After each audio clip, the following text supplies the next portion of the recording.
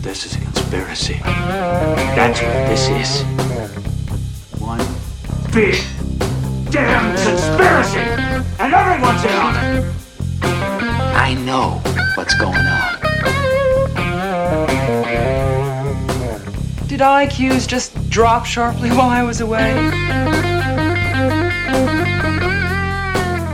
The person is smart. People are dumb, panicky, dangerous animals, and you know it.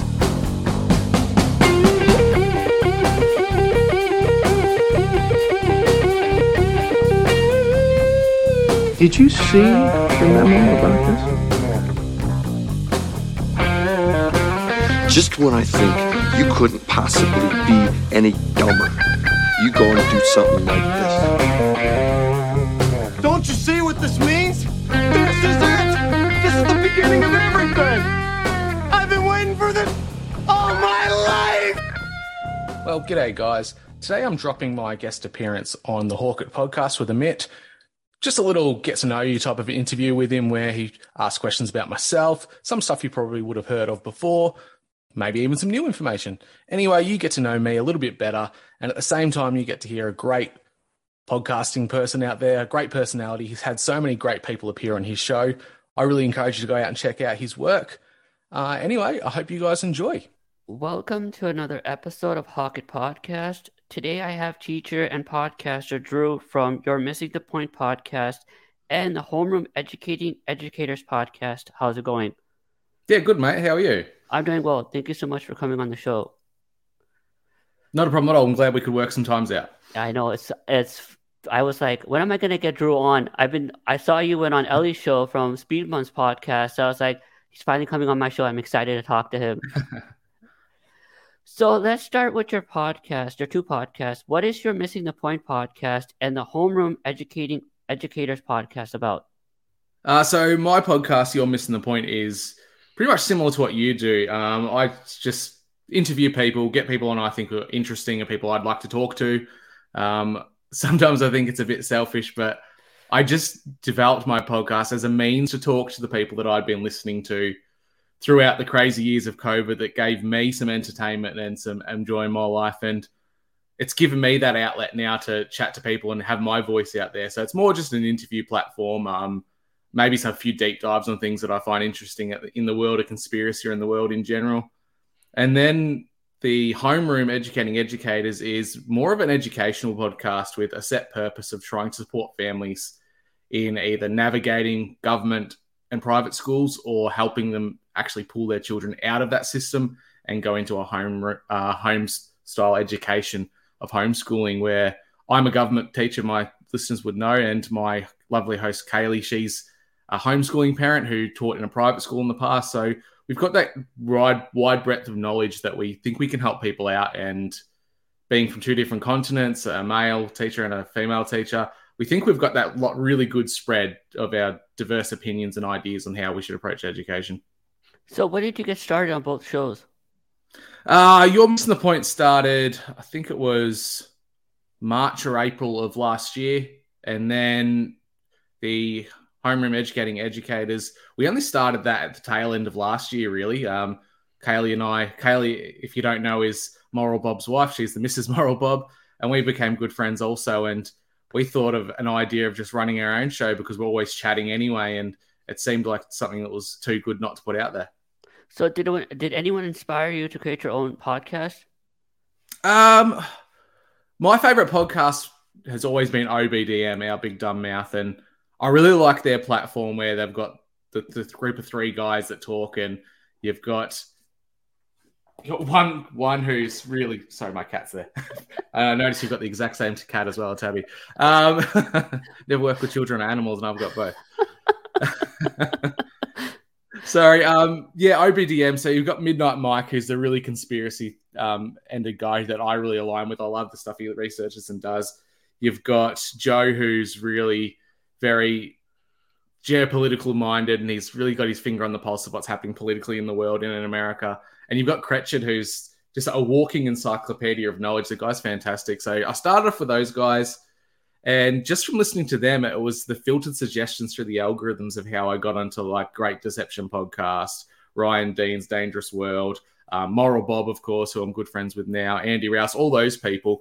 I don't think there was any one single inspiration for doing it. It's probably a collective of seeing what all those great things other people are doing and trying to emulate that myself. So what's it like being a podcaster after almost a year now doing it? Yeah, I don't know. It's a bit surreal. I'm finding it's hard to manage time-wise being located in Australia with the time zone differences and working 5 days a week as a teacher. The only times I can actually record are my Saturdays or Sundays. And I find if I try to target those dates in advance, it works well, but I really lose the opportunity of doing things on a whim with people, which is a bit annoying, but it's just the reality I'm in living on the other side of the planet. So, what are your plans for the future for both shows? My show just to keep continuing to interview people, just grow the podcast as it can. There's a few people I'd love to get on that are big ticket people for me. I'd love to get Ricky Varandas from Ripple Effect. I'd love to get on my goodness, mental blank. So Ricky Varandas, Ripple Effect podcast. I'd really like to get some of the other big name podcasters on that I think are big name and I listen to. As for the homeroom, just continue to keep hitting that. Try to get an episode out once a month. Really try to cover set areas of educational content, like literacy, numeracy, types of ways of addressing your children's concerns in schools, just anything that can help people out.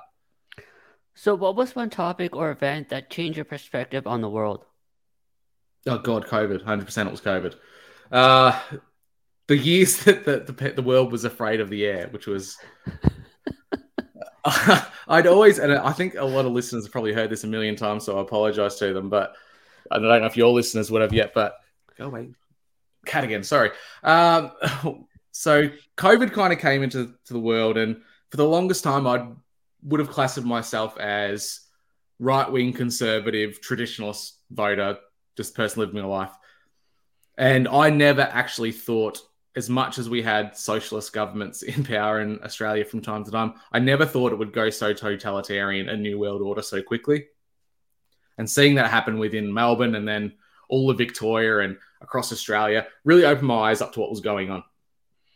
So how was it like during the whole COVID thing in the last 3 years regarding like the whole government issues and stuff? Were you guys on serious lockdowns? Yeah, Melbourne and Victoria, particularly my state, had the hardest and most harsh lockdowns of anywhere in Australia. So we had, essentially, it was like prisoner rules where we had an hour of rec time a day where we could go out for exercise. We had kilometre limits on how far we could go from our house. So if your local shopping centre was outside of that kilometre limit, you had to have things delivered to your house. You couldn't actively go out and get it. That hour of exercise, which just seems so obscure. We had curfews at night where you couldn't leave the house at 9 p.m. because I was so worried about people catching up after hours. Helicopters checking over neighborhoods, drones telling people to leave the beach if they were out the beach when they shouldn't have been. Really just what you would think 1984 would look like if it was in the real world, if it was a live action movie. Mm. So what are some famous things to do in Australia and eat? So one that's internationally is a bit of a faux pas is Vegemite. Vegemite's absolutely the best thing you can have on toast or on bread. It's like Moral Bob. I sent some to Moral Bob in like a Christmas hamper for them. And half the family loves it. The other half of his family absolutely hate it. They likened it to being like a soy sauce spread that you can put on things. It's really good. I love it. So there's that. Other Aussie foods, pavlova, which is like a fluffy white cake that you have cream and fruits and stuff on. Seafood, really big in Australia because we're surrounded by the ocean. But yeah, anything that you could Google search Australia-wise would probably come up as the exact same stuff. Do you guys eat kangaroo? We do, yeah. You can actually buy kangaroo in our shops. Not allowed to hunt them because they're a native species unless you're indigenous, but you can buy it at the shops. Okay, so that's kind of weird. So you can eat kangaroo, but you cannot go hunt and kill them and eat yourself. That doesn't make sense. Yeah, well, they're protected species. We have a very, very strict biosecurity act where unless you're an indigenous person or traditional landowner, you can't actively hunt or eat any of our native species. So what's your opinion on the Australian government after the last 3 years? I've completely turned. I would consider myself a an anarchist or a non-government based person, which is a very weird place to sit in when I work for a government department. But I honestly don't think the government has ever done anything in a positive light for people. There's always a negative aspect to it. They might bring things in that look shiny and great on the surface, but once they're actually installed later on, they become very noticeably. It's a detriment to society. As Ryan Dean says, the government's trying to kill you, and if you don't realize that, I don't know how to help you out. He's absolutely correct. Like I don't know if you heard about the whole Ohio train derailment here and all the trains that have been supposedly getting in accidents. I believe what they're going to do with that whole thing is we're going to have a climate change lockdown and going to make us lock down again because of all the toxins that are in the air. Yeah, and it seems like it was almost pre-prepared in a lot of ways, because I've been to the States, and even as far along as when I was in the States when I was 21, so quite a long while ago now, your infrastructure is absolutely abysmal. Your electrical infrastructure, your roads, your rail systems are absolutely shocking. You've got boxcars, trains, rails that are about 30 to 50 years out of service that need to be done. And like the end of last year, I believe your rail workers union were actively protesting, trying to get these things changed and fixed. And lo and behold, you've had about 6 different derailments within a week. But I believe they did it on purpose. So they can put a shock to the whole supply chain issue that we're already having. Yeah, it's almost like if they neglected the system for a good 10, 20 years, there's going to be natural outcomes that don't benefit society, but they can blame it on it not being taken care of and not actually acknowledge that they didn't take care of it in the first place.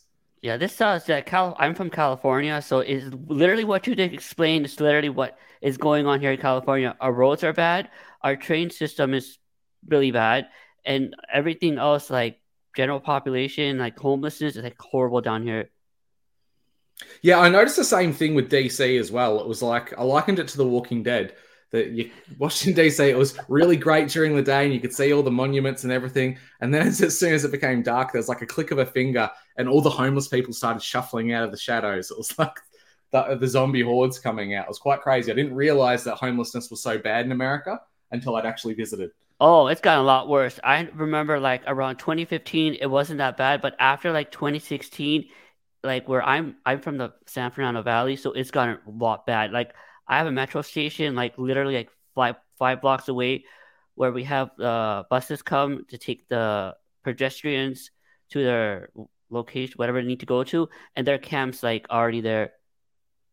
Yeah, I think I heard numbers not that long ago that the homelessness in New York City in particular had a number so high it was actually more than the population of regional Victoria. So there's the capital of Melbourne, and all the people that live in the country were smaller in population-wise than the homeless of New York City. It was actually quite crazy. Yeah, but here's another thing. I've learned that half of the homeless people that come into California are not California citizens. They're from other states. So they're having overpopulated homelessness. Some reason they get freebies here, so the homeless people are like, okay, let's go to California. So it's warmer generally all year round as well. It's quite temperate climate, so you don't want to be living in Nebraska or somewhere where it's absolutely freezing and cold. And as a homeless person, you want to be somewhere where it's nice and warm, right? That's true. So do you believe that politicians use ethnicities as a tool to push their own political agenda on people? Ethnicity, sorry? Yeah, ethnicity. Yeah, absolutely. I think it's been that card they've been playing for centuries, that human beings, because we're so broad and diverse in our appearance, our culture, everything about us, it's very easy to put someone in a box. And because it's so easy to put someone in a box, you can other people really easily. And this seems like a left-wing kind of statement, which sounds a bit wishy-washy, but it's absolutely true. If you other someone, you make them less than what you are. It's very easy to put someone in a group, and then they're no longer considered what you are or what you identify with, so you can dismiss them completely. We're seeing that right now, where we've got this big pro-LGBTQI plus community and everything that goes with it, which homosexual people had fought for rights for the longest time. And now I see that as being an absolute affront and a slap into the face to what those people put up with. We've got all these crazy things going on with like 36 different genders and social Marxism being pushed on kids in school. And all it's doing is it's making the 99% look like the others. They're putting the majority of people into a box of, if you don't agree with us because of this one point, you're a bigot, so you're in the bigot box. Or if you don't agree with us because of this, you're a homophobe, you're in this box, where it's so far from the truth, it's crazy. And then you throw race into it, it's exactly the same thing. Throughout history, races and ethnic groups have been put into boxes, made scapegoats, and used by the ruling elites to push the middle class and the poor against them so that they could detract away from what they were actually doing. Mm-hmm. Well, a great example is the whole BLM movement here. They were pushing that with the black people, and a lot of the uneducated black people were falling for it, while the smart ones were like, yeah, this is like completely going against our thing, and like they're dragging us under the bus. Yeah, so and people, we could actually... So people can go like target them. And it's nuts, man. Like, we live in a time where actual African Americans can be called racist towards other black people. It just doesn't make sense. Doesn't pass the pub test, as we'd say it in Australia. If you were to tell someone in a pub that story, they wouldn't believe you. Like, we've got black people being called Uncle Toms because they've got conservative views, when clearly a lot of the time, like you said, unfortunately, there is a big breadth of education or a lack of knowledge, really. Education can go to one side, lack of understanding, we'll call it. People who have a lack of understanding of how the world really works can be easily manipulated. And I think we definitely saw that in George Floyd. And recently we had what I would consider worse than George Floyd, where the African-American man was beaten to death by 5 African-American police and nothing happened with it. Really, that was far worse. You would think that cities would be burned down over that, but nothing happened. And they just got acquitted for no charges today. You can't make it up. Yeah, those 5 cops I think it was 5 or 4 cops, if I could be wrong. They didn't get acquitted. They didn't get charged for anything. Now, you have to ask, where's the consistency then in the American law system? You had one cop who had his knee on the guy's neck. Yeah, right or wrong, he was found guilty. The other cops around him who were watching were also found guilty via association. So why weren't 5 people who literally beat someone to death found guilty for it? Yeah, I don't know how is the court system in Australia?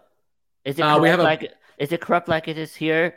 Oh, absolutely. Our judges in the past have, even when prominent reporters or politicians speak out against what's happening within court systems or question certain judges, the judges have the ability and the power in Australia to put caveats on these guys even speaking or saying anything under the risk of going to jail.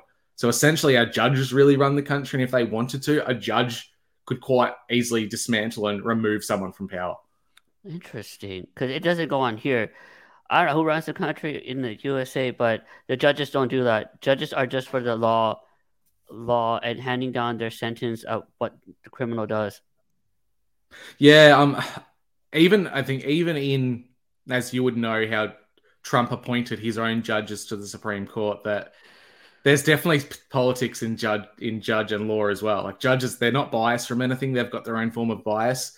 So naturally, whoever's in power puts their people in place, and that drives agendas and drives policy. Regardless of whatever government's in power, their agenda is going to be pushed. And usually it's not for the betterment of society, it's for the betterment of their own pockets. They line their own pockets. Exactly. And that was people seem to don't understand that you're supporting any high authority figure who is not going to help you in the long run. They're only out for your money and how much power you can give to them. Yeah, and we're in a weird time where we've got bureaucracies where these people like Biden or some of our politicians, they're lifelong politicians. They don't have serving term limits.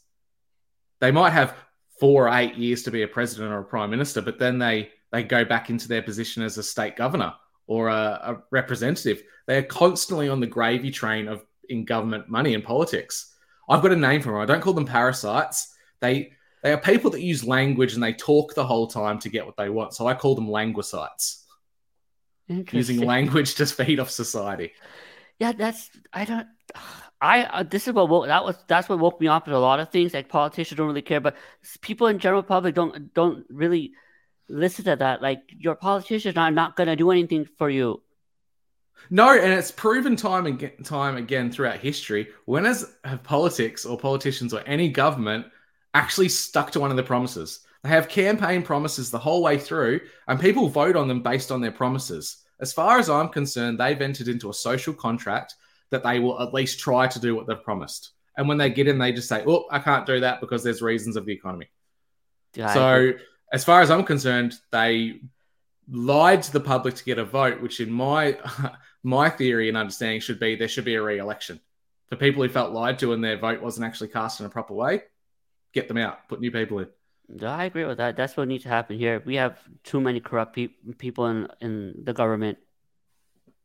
Yeah, it's everywhere. It's not just the government leaders themselves. It's they stack every single department and office with their own people. We call it jobs for the boys in Australia. You get your mates a job, right? So often it'll be, okay, I've been the minister for, say, education for the past 15 years. And I have an assistant in my office. Well, my assistant's been doing a really good job. So we're going to put them forward to run for a district in Parliament the next election. And they get in. So they've already been in a government job for themselves for like 10 years. They get into government and it's a repeating system. They just keep snowballing this like-minded people, the little yes men of society, and it just keeps going. That's why I don't think government actually works, because there's no true representation.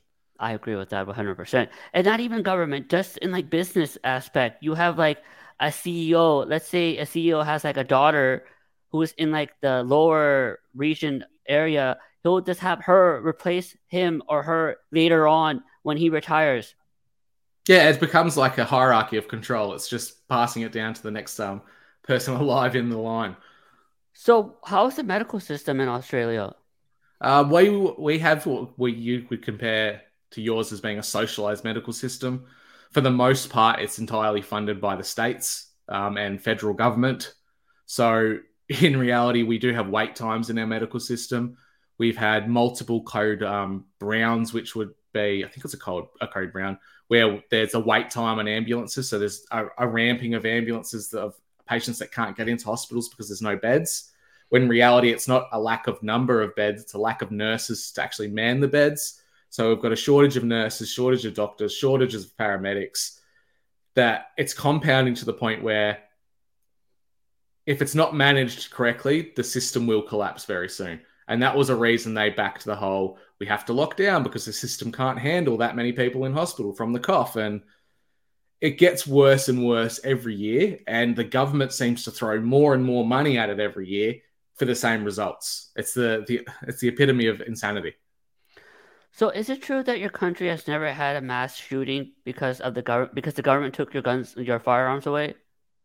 Yes and no. So the mass shootings prior to Port Arthur, which is the mass shooting that had our firearm regulation heavily impacted, there were mass shootings, but anything over 5 people was considered a mass shooting. So naturally in that you have underworld and gangland figures in shootouts killing each other. That was predominantly what happened. They even classified murder-suicides as mass shooting at one point. So someone with mental illness who killed their wife and then shot themselves, they classified that as being a mass shooting. So the statistics were always overblown anyway. This mass shooting Port Arthur happened, mass shooting air quotes. If you haven't listened to it, go back and listen to the episode I did with Ghost from My Third Eye podcast. Very eye-opening for Americans and Australians who haven't heard it. That happened. Our regulations came in, but shootings still exist. And even to this day, all the shootings that occur are not linked back to registered firearms. So the good people who do the right thing, like myself, who have a license, go to the range, to join a shooting club, do all those right things, have their name on a register when they buy a firearm. We do the right thing. And firearms that are brought into the country illegally, that are often illegal firearms based on their category, they're used to commit crime. And the government conflates that, the criminals who use the criminal element uses firearms, with the law-abiding citizens. And it's just a perpetuating system where they're literally trying to chisel away and take down all the firearms we have.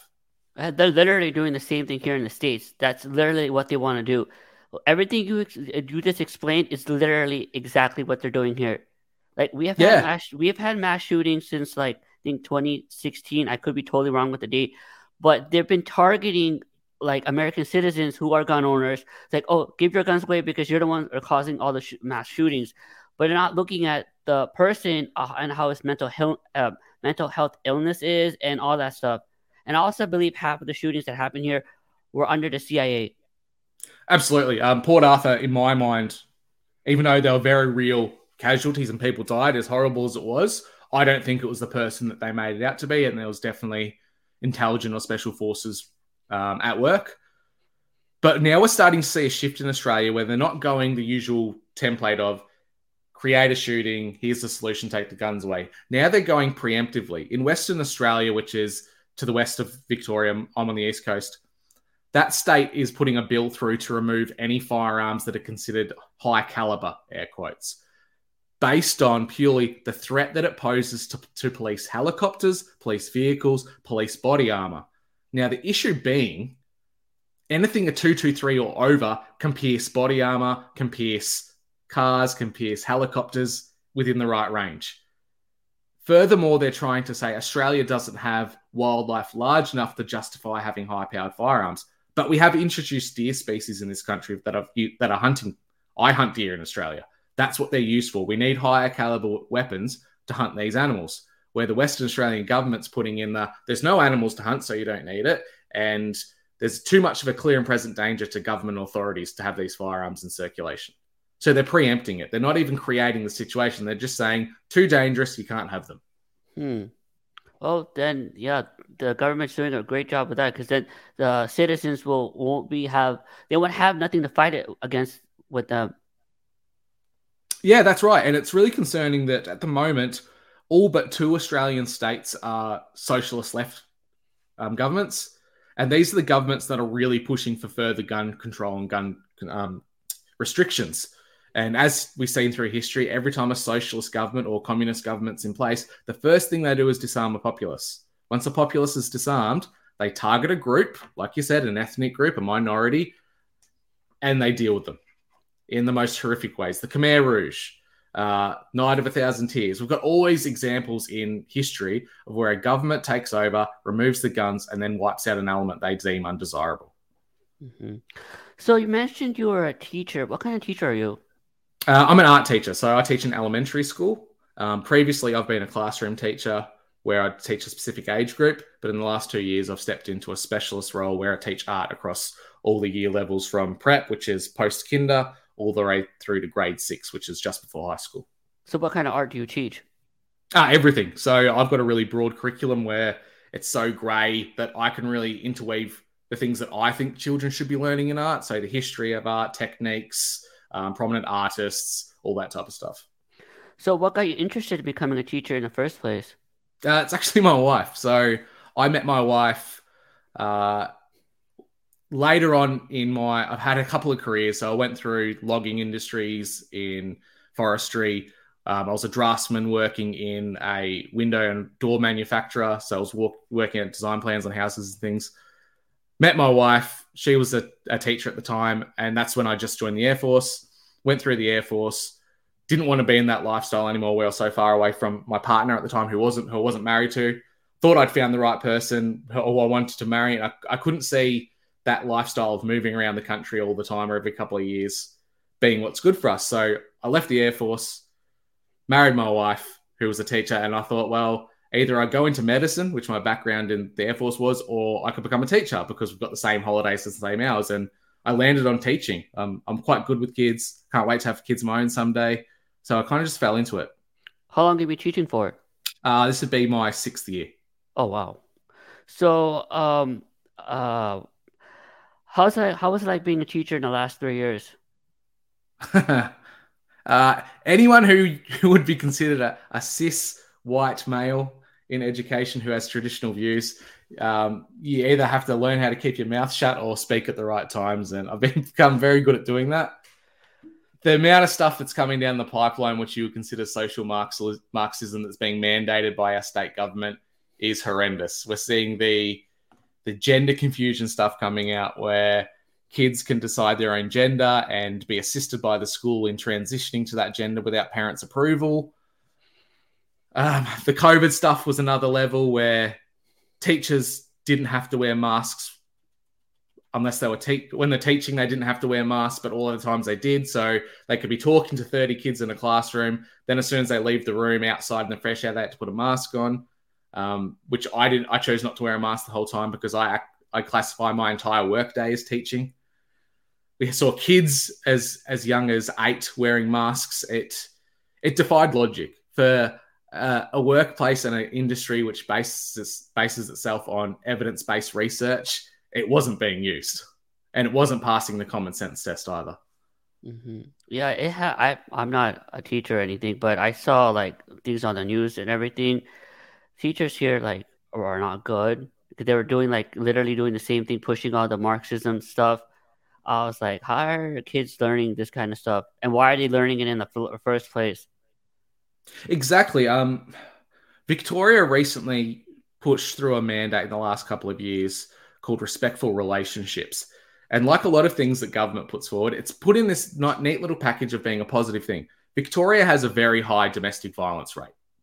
So for the government's ability to try and target that, they brought in a mandated curriculum in schools where teachers actively teach children how to be respectful of one another, respectful towards women, respectful towards girls. It heavily targets boys as being the issue. Furthermore, it also includes a lot of that gender diverse Marxist ideology around choosing your gender and identifying as other things, which shouldn't even be a part of it. If it's just about respect and targeting stopping domestic violence, we shouldn't be including those things. But there they are, and they're mandated. Teachers have to teach it. We don't have a choice. So did you ever teach on like Skype in the last 3 years, or was just you were in the classroom most of the time? We had nearly 2 years of online learning. Oh, so we how was that? It was I couldn't differentiate home from work anymore. And it got to the point where I had my little office set up and I actually had to close the door to stop seeing the laptop because I'd always go to it and just work. I was working myself ragged during a time where I was already stressed out. I didn't like the way the world was going, yet we were expected to keep pushing this stuff every day. But there was a silver lining that came out of all of it. And this really opened my eyes up to how homeschooling is far beneficial than what any government school can achieve. We had kids sitting at home at a laptop, watching maybe 1 or 2 teacher videos a day and doing maybe 1 worksheet for each learning area. So at max, kids maybe got 2 or 3 hours of learning a day. Our data shows now, post-COVID, that kids at home learning with their parents in short little stints got greater outcomes than what they do 5 hours a day at school 5 days a week. Interesting. That's crazy. I don't understand how the teachers were teaching through Skype, because if I graduated high school, I did all my education back in like the 2000 before the whole like the country became into shit. But I was wondering, I couldn't do it. I wouldn't be able to like focus. No, and we definitely saw that. There was kids that for the longest time would just opt out of it. And I don't blame them. Like, home is not school, and it shouldn't be that way unless you are homeschooled. Why would you listen to someone on a laptop when you're at home and you could have a wide idea of what you could do? I could go play my PlayStation. I could go outside. I could read a book. Why would I feel pigeonholed into listening to a teacher on a screen for 5 hours a day at home when it's my home? It's not my school. And the kids that did really well were the parents that took over. The parents who took on the role of teacher and made sure the kids were working or giving them options, they performed far better than the ones that just listened to the teacher behind the screen. So how would you describe your teaching style? I'm very big on building relationships with students. So there's that mutual respect there. I respect who they are as long as they respect me. I'm not one to push the mainstream agenda of you sit down at your desk, you do as you're told, you do this, I grade it, I give it back. I'm very much about developing a curriculum for individual students. So if there's a student who learns better from visual learning, I'll give them the visual opportunity. If they need hands-on manipulatives, I'll give them hands-on manipulatives. One-on-one teaching in groups. It's not the stock standard, you're at your desks and you're watching the front and you repeat. It's not rinse, repeat, regurgitate. For me, it's really hands-on alongside the kids, getting into the learning with them. Otherwise, I don't think it's effective.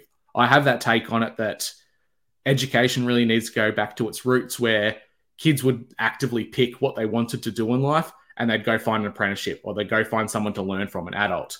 Whereas that's what I tried to replicate in the art room. I'm quite gifted in art in general. I've got quite a few skills in a lot of areas. So I try to pass those skills on to kids, teach them so that they can have a go at it and explore it themselves, or help them find what they're good at. So how's the education system in Australia? I know you kind of already answered it, but do you have any more on that, the education system in Australia? We have an all-time shortage of teachers. We've got so many teachers that come from overseas working in Australia at the moment that are on a CRT basis. That CRT is like a replacement teacher for the day. So we've got schools that might have 3 or 4 teachers teaching positions they couldn't fill. So they replace them with these higher teachers who are getting paid hundreds of dollars more a day than the teachers who are working full time.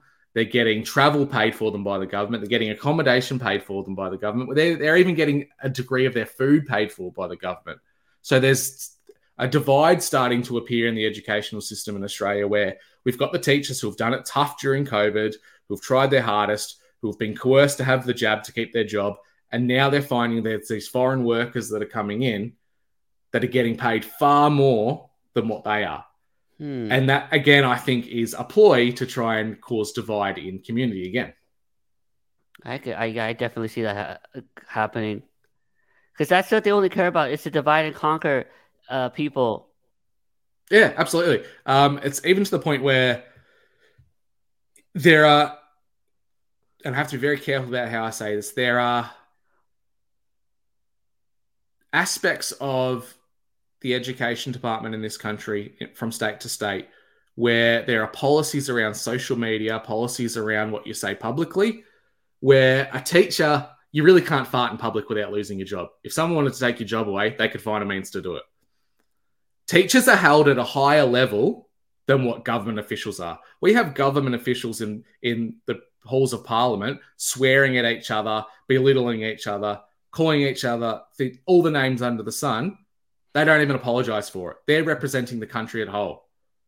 A teacher who makes a silly Facebook post from 5 years ago, that can be found out and they lose their job.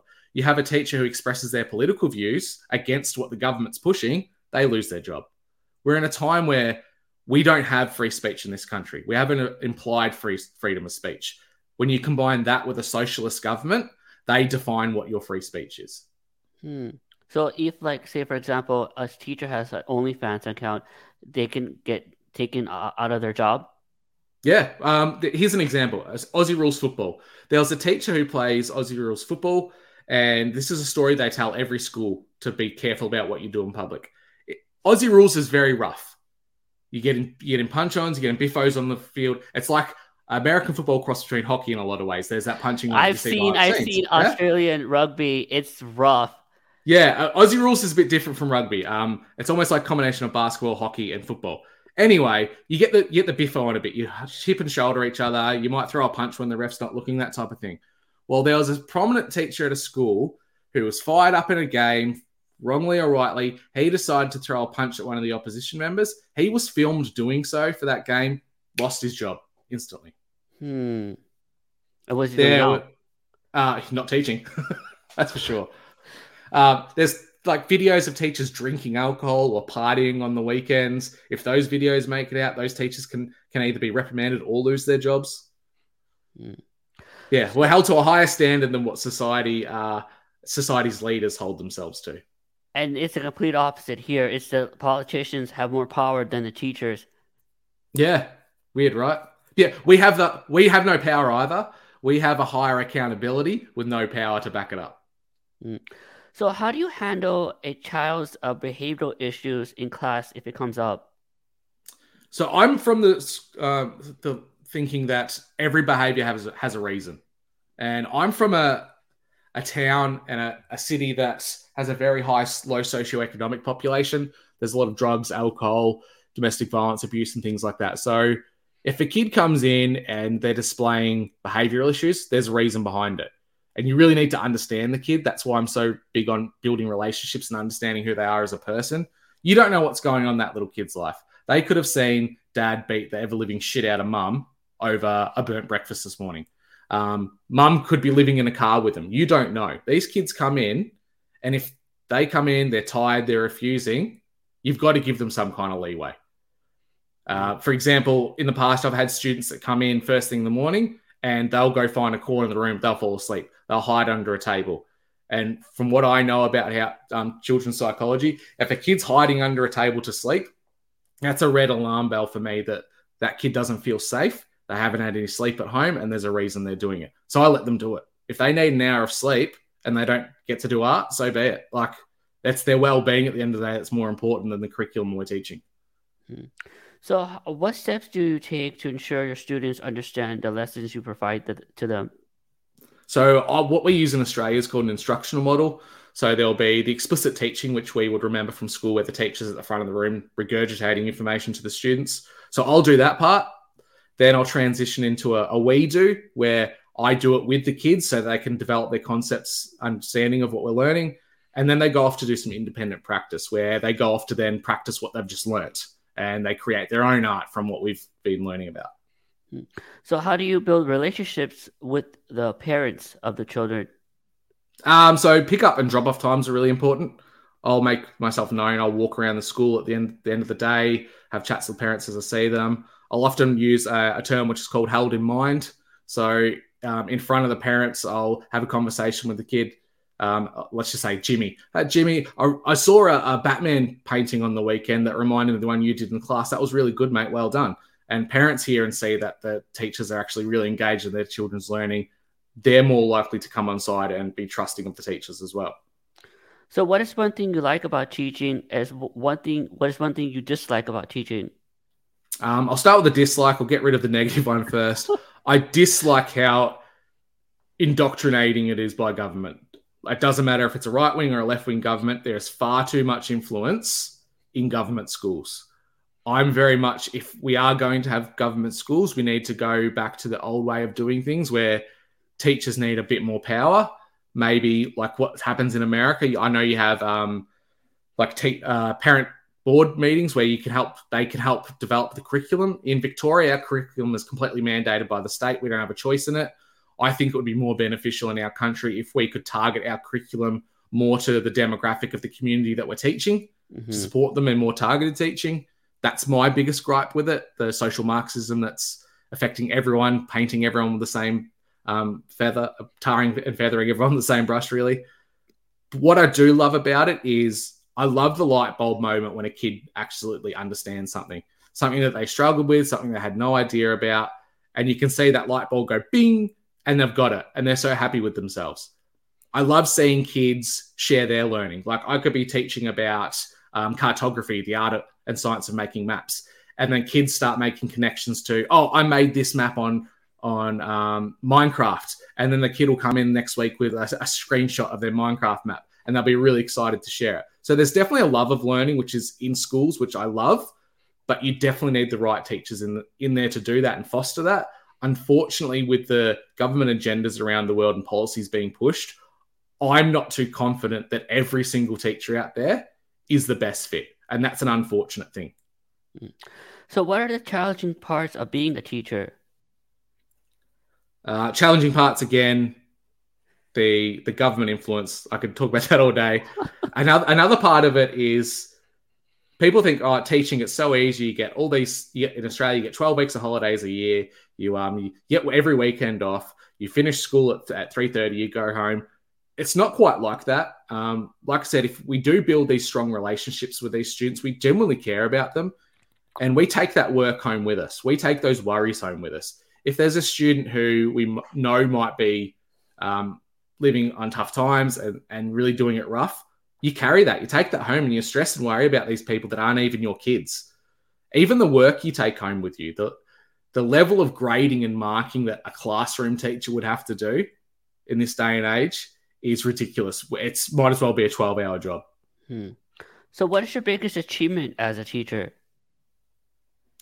I don't know. I think it's just those relationships that I build with kids.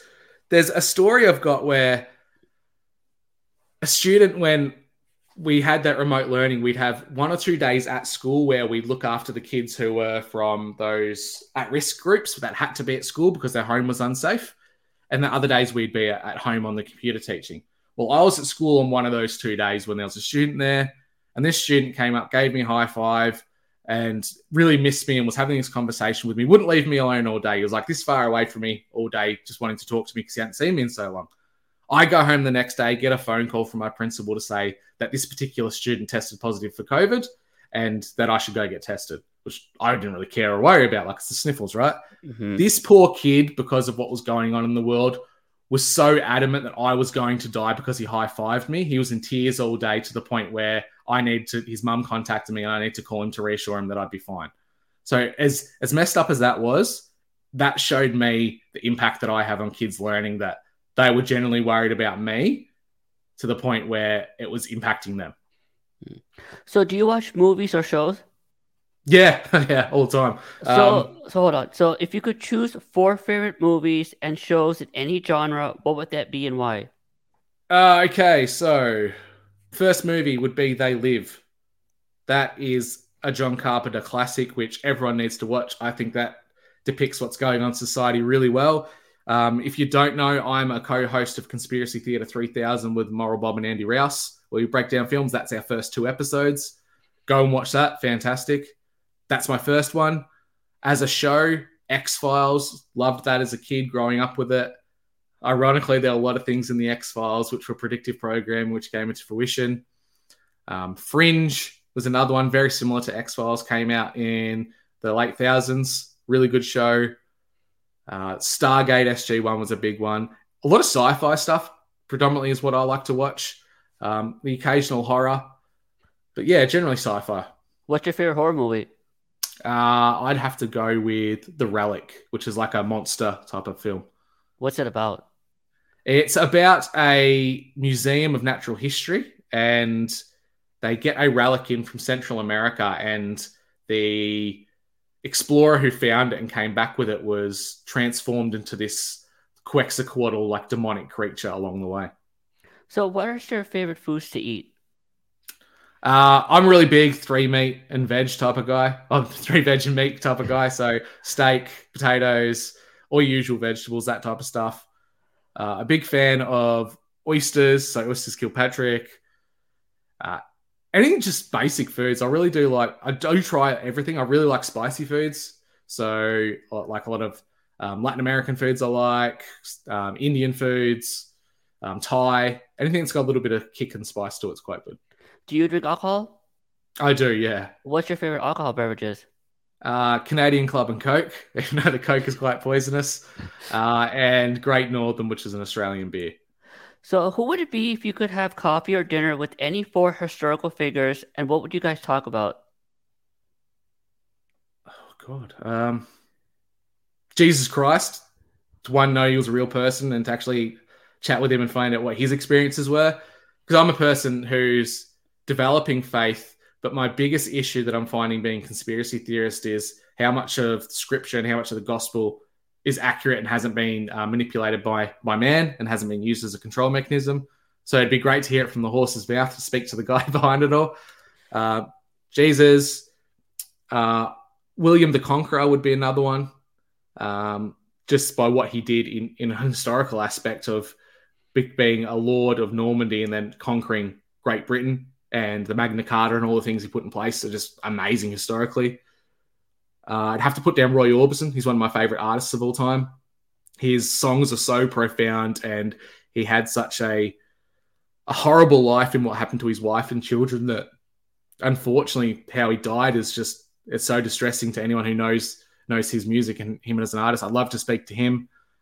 God, 2 more. That's really hard because there's so many people in history that you want to speak to that you can't narrow down. Maybe it would be an actor. So one of my favorite actors is, I'd have to put down Russell Crowe. I have a chat with him. I think he'd just be a good chat, a guy that you could hang out and have a beer with. And last one I would put down to, I'd want to talk to Joe Rogan, purely based on I was such a massive fan of his work, and in a lot of ways I still am, but I really want to have a conversation with him to find out if he's controlled up or not. And I think you get that in a genuine conversation with him. Okay, if animals became as intelligent as humans and were miraculously able to speak, what jobs would suit which animals? The cats would be our overlords again, that's for sure. I agree with that 100%. Yeah, as you would have seen in this show. Yeah, they'd boss us around left, right, and center. They'd make us build pyramids again, that's for sure. Cats would do that. Dogs would quite easily become, like your security guards. They just fit that job so well. Horses, I think, would naturally, after we've domesticated them, they'd love to just take people in and out of town. They don't like being stuck in paddocks all day. Mm-hmm. Birds could naturally be a carrier pigeon system, but they're actually talking to you. That'd be quite fun. Yeah, great question. So what genre of music do you enjoy? I like blues or early Americana, so the British invasion type of stuff. Really, I'm a bit of everything, but I really like that blues, instrumental, acoustic type of stuff. What are some of your favorite bands or artists you enjoy listening to? This is what people hate. Just based on my age, Nickelback is actually one of my biggest bands. I've seen them live, and they're very good. They are good live. It's surprising. Yeah, they came out at the right time when I was a kid. It was post-grunge. All their songs sounded the same. You weren't getting anything different. But I'll give them credit where credit's due. They can write a good chorus and a good riff. I'll give them that. Audio Slave. I really like Queens of the Stone Age. Stone Temple Pilots. A lot of the type of stuff that was coming out of Seattle is quite good. Grunge, post-grunge type of scene. So what was the first ever concert you attended? Kiss. I went to the Formula One in Melbourne, and Kiss were doing a stage show for that. Hands down the best stage show I've ever seen. They're amazing at what they do. So what hobbies do you enjoy doing when you're not podcasting or being a teacher? So I've got a 1965 Ford Falcon that I'm restoring. So I'm currently rebuilding that and hopefully have it on the road maybe next year. I've got a lot of work to put into it. So there's that. I like my art. So I draw, I sketch, I paint. I'm getting into that self-sufficiency homesteading type of thing eventually for when my wife and I take over their family farm. So really getting into that. I'm always fished. I've always hunted.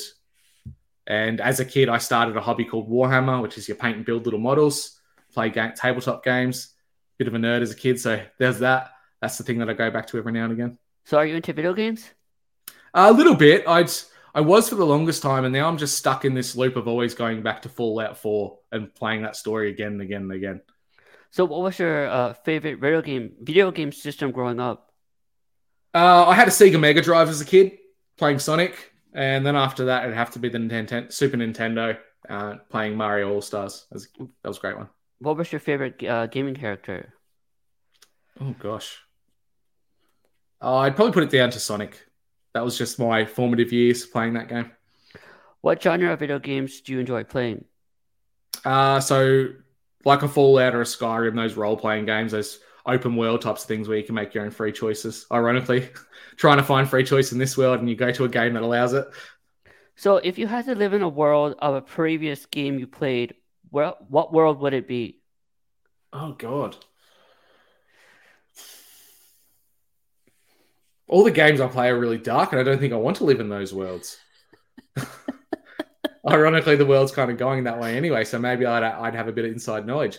Fallout would be fun, even though you're eating like 300-year-old food and shooting monsters and creatures. At least it's freedom. Mm-hmm. So what's more critical to you, the action or the story?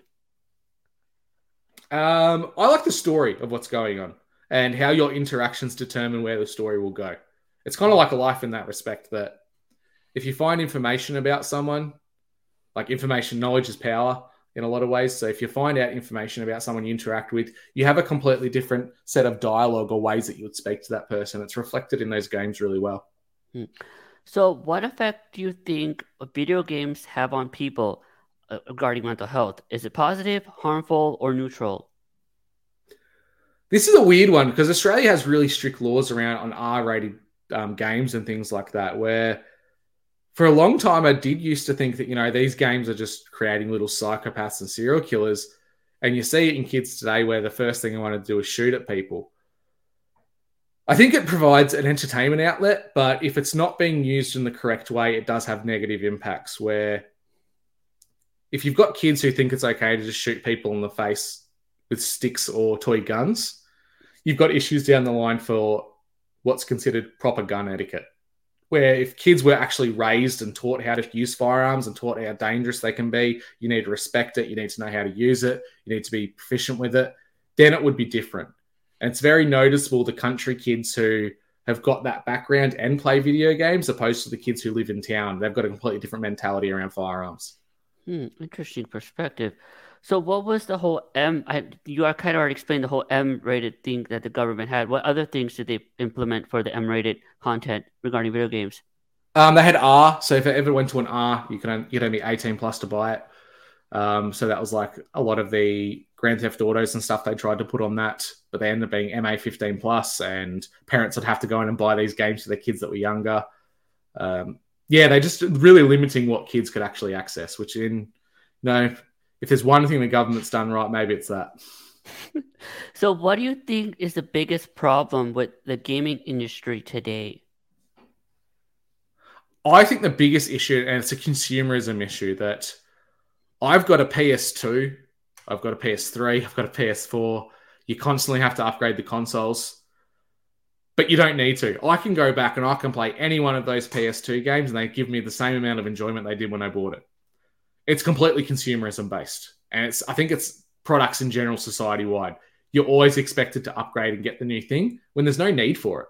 Like, I could plug in a Nintendo 64 and it still works. Why would I need to get anything new? I agree with that. So yeah, going back to teaching and art, what's your opinion on the whole chat GTP and the AI thing now that they're pushing regarding that you can do everything on that, and regarding art, writing, music, all that stuff? I think it's going to put a lot of people out of work very soon. You think about podcasters are using it at the moment to make cover art for their shows, right?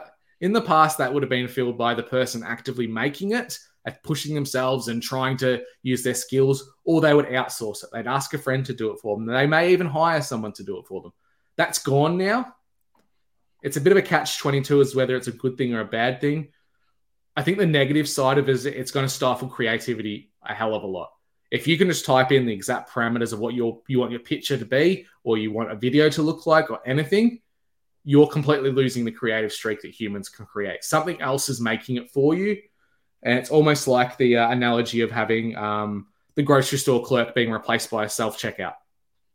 You're taking away a job, you're taking away from society, you're taking away from people who are generally, that's their position in life and that's what they love doing, which, rightly or wrongly, it's happening now. It's the double-edged sword of technology. It makes life easier, but at the same time makes society go further down the hill of what we're going into. Now, tell me about the 3 most influential people in your life and how they affected you positively or negatively. My dad, definitely positive influence on me. My dad is a jack of all trades, traditional Aussie bloke, the typical masculine guy who doesn't like to express his feelings. Had every moment for me. He was a shift worker. Like, we'd have to be quiet during the day while he slept, but as soon as he was awake, he had all the time in the world for us kids. He'd take us fishing, take us camping, take us hunting. Even though I had different interests in a lot of my formative years, like I was very much a kid with my head in a book, wanted to do artwork. It was a real push for me to go into to take part in Dad's hobbies, which I ended up loving in the end anyway. But he didn't push me. He gave me the opportunities to develop a love for it, which I really appreciate. So there's that. That's a positive light. Negative influence would be our state premier, Daniel Andrews, who for some goddamn reason is in control again. He's got another 4 years at the helm, and God, I don't know what's going to happen to this state long term. I'm in a position where, as a state teacher, I'd absolutely love for him to visit our school just so I could give him a very politely worded conversation about how he's ruining the state. And another positive influence on my life is definitely my wife. It sounds very corny, but she's definitely my other person, that counterpoint that I needed in my life. And there's things that I'm doing now that I would never have dreamt of in my wildest dreams, and she's all part of that. So what is the biggest lesson you've learned in your life so far? Biggest message I've learned in my life so far. Nobody's coming to save you. The only person that can save you is yourself. What was the worst moment of your life, and how did you handle it? My worst moment of my life, I'm happy to say I've lived a pretty privileged life up until the recent couple of years, and whether people think this is negative or think of me differently, the hardest part of my life was by far the COVID vaccine mandates. I was in a state where essentially every job was mandated, and as a government teacher, we just had to have it. I went through legal avenues, everything under the sun to try and prevent it from happening. And it was impacting my marriage, everything along with that. And I was put into a situation where I was coerced into doing something I didn't want to do. And every moment of the day afterwards, for the rest of my life, I will regret doing it. It is what it is. It's happened. And now I just have to try and manage it. And hopefully my health isn't impacted detrimentally long term. What is something people seem to misunderstand about you? People see me, they see the beard, and they see, especially that they hear the accent, and they think that I'm a stock standard Aussie bloke that can't string two words together, doesn't have an understanding of comprehension, feelings, anything like that. Where I'm a big open book. I wear my heart on my sleeve. I love researching. I love understanding things. And people tend to pigeonhole you based on your appearance. And people see either the beard and they think, oh, this guy's just an Aussie bogan, doesn't know what he's doing. He's a Chad. Or they see the glasses and they think you're a complete nerd. I think everyone's a little bit of everything. So what are some things you've had to overcome in your life?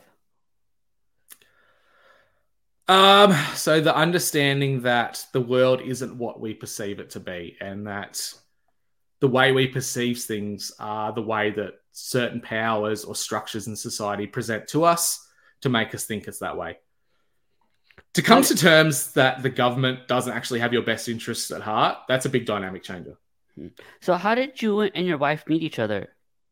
Through a mutual friend. So one of her friends put me in contact with her and we met that way. What is something like about her? She's very straightforward. She's one of the very few people that will call me out of my bullshit if I'm being stupid. She'll call me out, which is great. She keeps me in line. So I know you don't have any kids right now, but what important lessons do you want your kids to learn in the future when you have some? I want them to be critical thinkers, and not the critical thinkers that the education system wants you to believe it is, where they think critical thinking is just thinking outside the box when it comes to learning. I want critical thinkers that analyze every single thing that's presented to them. The why, the where, the who, the purpose behind it. Why am I being taught this, and how does it benefit me? I want learners like that.